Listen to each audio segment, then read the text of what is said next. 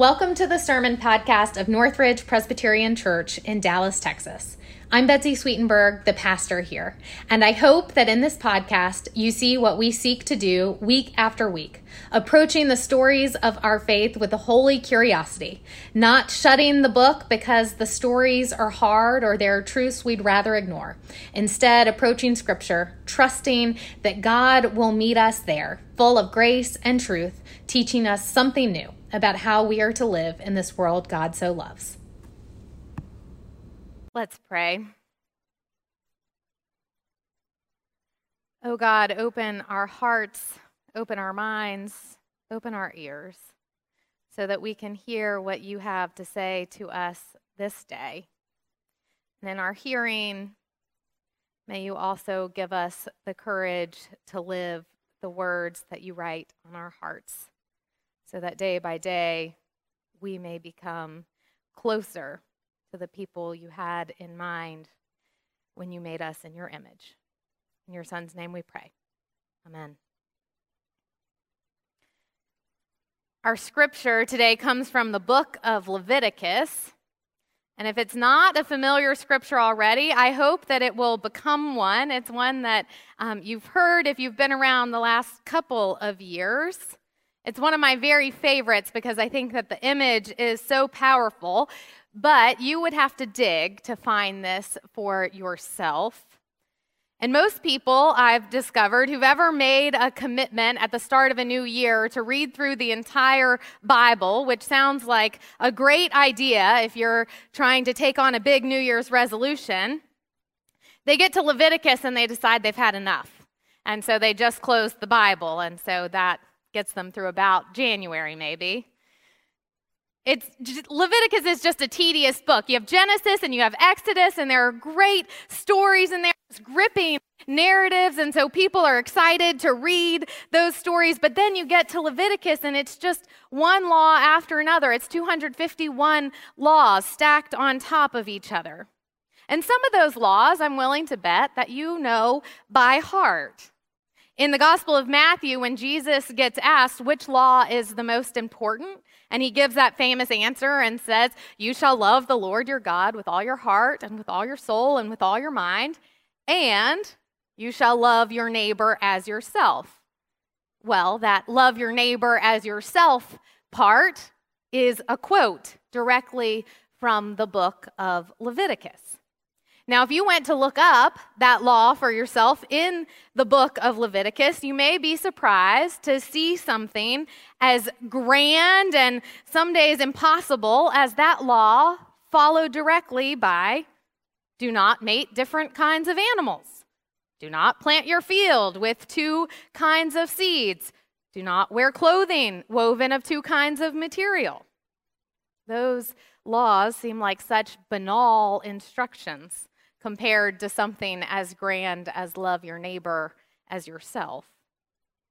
And you may think that what I'm about to read is just as mundane and irrelevant as a law about wearing clothing made of two kinds of materials. I won't ask if you are a law-abiding citizen this morning, but I invite you to listen now for the word of the Lord. This is Leviticus chapter 19, verses 9 and 10. When you reap the harvest of your land, you shall not reap to the very edges of your field or gather the gleanings of your harvest. You shall not strip your vineyard bare or gather the fallen grapes of your vineyard. You shall leave them there for the poor and the alien. This is the word of the Lord. Thanks be to God. In the 80s, our state was having a really bad problem with litter. Maybe you recall this. Texas was spending $25 million a year cleaning up roadside litter. And they invested in what they thought was a solution to the problem, but the problem only got worse as years went on. And so a group of people decided that they would start studying the problem. And after they did some research, they learned that there's a type when it comes to littering. There are predictable characteristics about the person who tends to litter. The person who tends to litter, they found, is between 18 and 35 years old, drives a pickup truck, enjoys country music and sports, and is probably, at least a little bit, anti-authority. So this group realized that if they were going to reduce litter, they'd have to reach someone who fits that profile, who they lovingly began to refer to as Bubba. To reduce litter in the state of Texas, you have to get through to Bubba. Now, how do you get through to Bubba, they wondered? Well, a bigger fine isn't much help because Bubba is anti-authority. Telling Bubba to stop would just encourage him to litter more because no one tells Bubba what to do. So what did they do? They created a campaign called, well, there you go. And a piece of Northridge trivia. I'm hearing an echo of myself. Are y'all hearing that? Okay. Let's just try to fix that real fast. Yeah. Okay. Almost, maybe. We'll keep working on it. This is a nice piece of Northridge trivia for you because our own Mark Good was instrumental in developing the Don't Mess with Texas campaign. So there are roots in this sanctuary with that successful campaign. And if you know the campaign, then you know the gist was this. If you're a good Texan, if you love your state, you will not defile your state with litter. And you probably recall all of the famous Texan men, the role models, who participated in making commercials for the campaign. Too Tall Jones, Mike Scott, Nolan Ryan, Lyle Lovett, Willie Nelson. And the campaign worked. The litter bugs, or litter bubbas, as they were lovingly referred to, well, they didn't dare go against their role models. And in just 5 years, roadside litter declined by how much do you think? Okay, someone said 90% at 9 a.m. too. I love the optimism. Yeah, 75%, which I think is still a really big number. 75% it declined in 5 years. The Don't Mess with Texas campaign literally changed the landscape of our state. It was visible. And if you were here then, maybe you saw this, that roadsides weren't wastelands of 7-Eleven cups and tobacco cartons and fast food trash. It wasn't that anyone had to go to roadsides and plant flowers and grasses to make things prettier. This campaign simply revealed what was always supposed to be true, that the roadside was never meant to be a garbage can. Texans were never meant to nonchalantly throw trash out the side of their pickup trucks without any regard for their state. When you reap the harvest of your land, you shall not reap to the very edges of your field, or gather the gleanings of your harvest, Leviticus says. This is the biblical version of the Don't Mess with Texas campaign. Leviticus gives us our own campaign about the land. It doesn't have a catchy name, but this law did the very same thing as the Don't Mess with Texas campaign.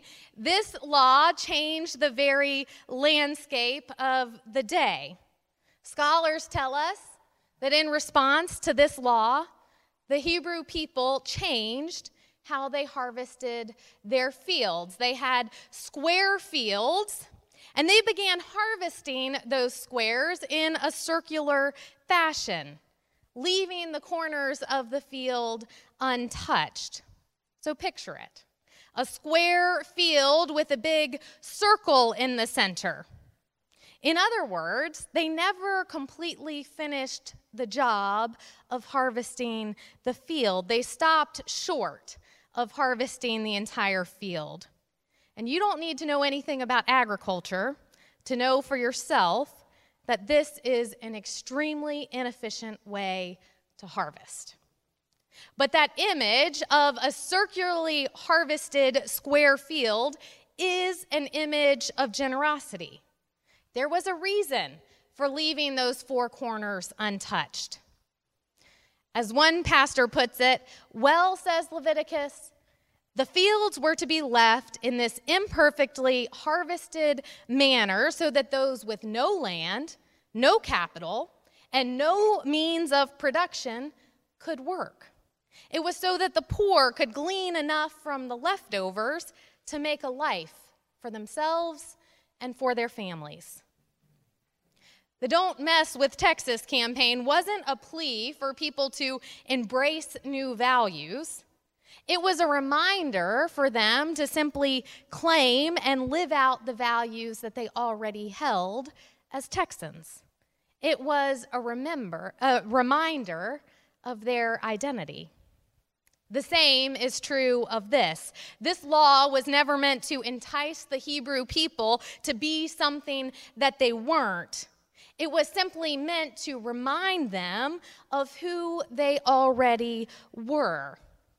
It was a reminder that they were generous people because God intends generosity for all of us.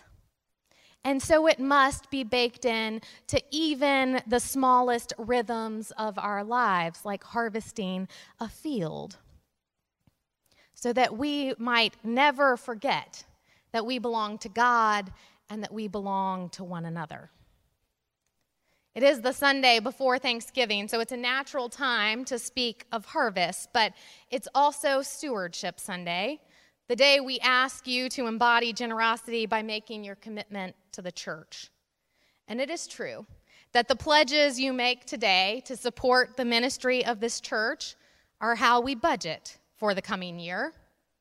It's how your session will make hard decisions about what we can keep doing, what we'll have to stop doing, and how to invest in who God is calling us to become. And it's easy to believe that this is a transactional moment, that we ask for money and you give money. Maybe you're secretly hoping that together we give enough money that no one's going to have to come back and ask you for more money. You give money and we spend money. So it's easy for this day to feel like it's all about the church, keeping the lights on, enabling financial commitments to mission partners, fixing a sound system maybe in the budget for the new year, ensuring that our youth can go on meaningful mission trips and learn about what God is doing elsewhere, supporting vibrant music in worship, funding Friday Night Faith for our children, you name it. Your money does enable a lot of important and faithful ministry in this community. It is true. None of these things would be possible without your commitments. The church does need your money to run. But if turning in a pledge card or making a financial gift to the church feels like doing nothing more than fulfilling the church's budget, then we've all missed the point. Because the church needs money, yes, but the church does not need stewardship. We need stewardship. As one contemplative puts it, our deepest freedom rests not in our freedom to do what we want to do, but rather in our freedom to become who God wills us to be. Our deepest freedom rests not in our freedom to do what we want to do, but rather in our freedom to become who God wills us to be. That's the invitation of stewardship. It is the chance not to do what you want with your money, but to embrace who God has already willed you to be, which is a generous person. And that has been true of each of us since the very beginning, that we are generous people because God made us that way. Now, I doubt that many of us have literal fields where we can visibly begin harvesting in this inefficient circular pattern, as Leviticus tells us to do, but this law is no less relevant to each of us. Our budgets are our fields. And this is the time that we ask ourselves if we're harvesting every last thing. Are we swinging our sickles close to the edge, leaving nothing untouched? I've had years where giving to the church felt more like a have to than a get to when it came time to make a budget. And so I'd account for all the non-negotiables in my life of rent and food and insurance and gas, and then I'd consider the extras. I'd think about the church as an extra, and then I'd just lump it in with everything else that I wanted to do in a given year.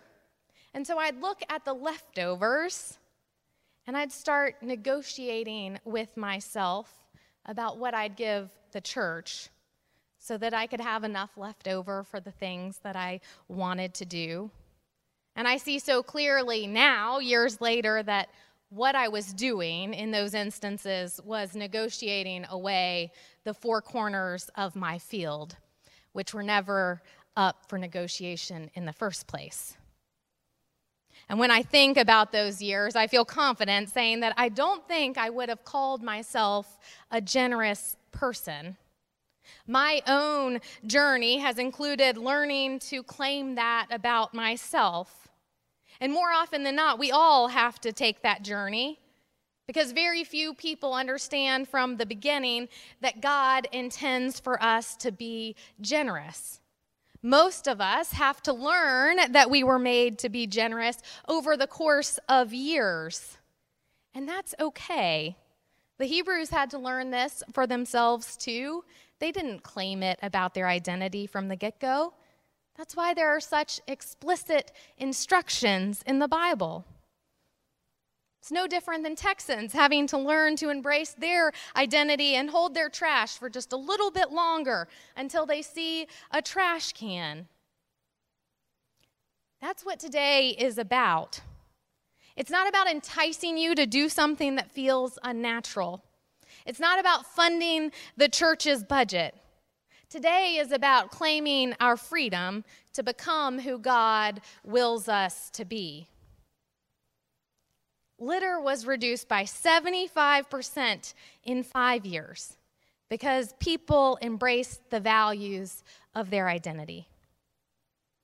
Can you imagine what could happen here in the next 5 years if we all committed to embracing our identity as generous people? Of course, it's nice to imagine the budget increasing by 75% or 90%, since we have so many optimists here. But more than that, imagine what God could do through all of us, a community of people who have claimed who we are. We could be a vision of generosity that our city has never seen. Just imagine how the landscape of our city could be changed by this community. So whether you've claimed this for yourself or not, let me tell you something true. You are a generous person. You can't change that about yourself. You can't change it by withholding generosity because God made you to be a generous person. And when you begin to claim it for yourself and live into that God-given identity, I think you'll find that there's no way to receive it than for anything else than what it is, a gift for you and for our world. May it be so. Amen. Go out into God's world in peace. Have courage. Hold on to what is good. Return to no one evil for evil. Strengthen the faint-hearted. Support the weak. Help the suffering. Honor all persons. Love and serve the Lord, rejoicing in the power of the Holy Spirit. And as you go, may the grace of our Lord Jesus Christ, the love of God, and the power of the Spirit bless you and keep you this day and always, always. Amen.